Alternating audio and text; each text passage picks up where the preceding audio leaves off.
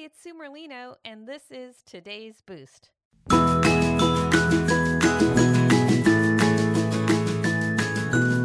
Hello, today's Boost listeners.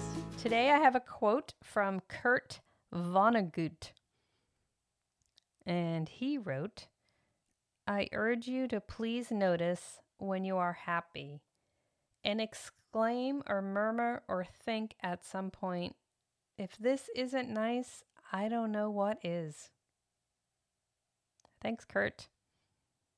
Yeah, so I think that we kind of get caught up sometimes in focusing on the things that are bad.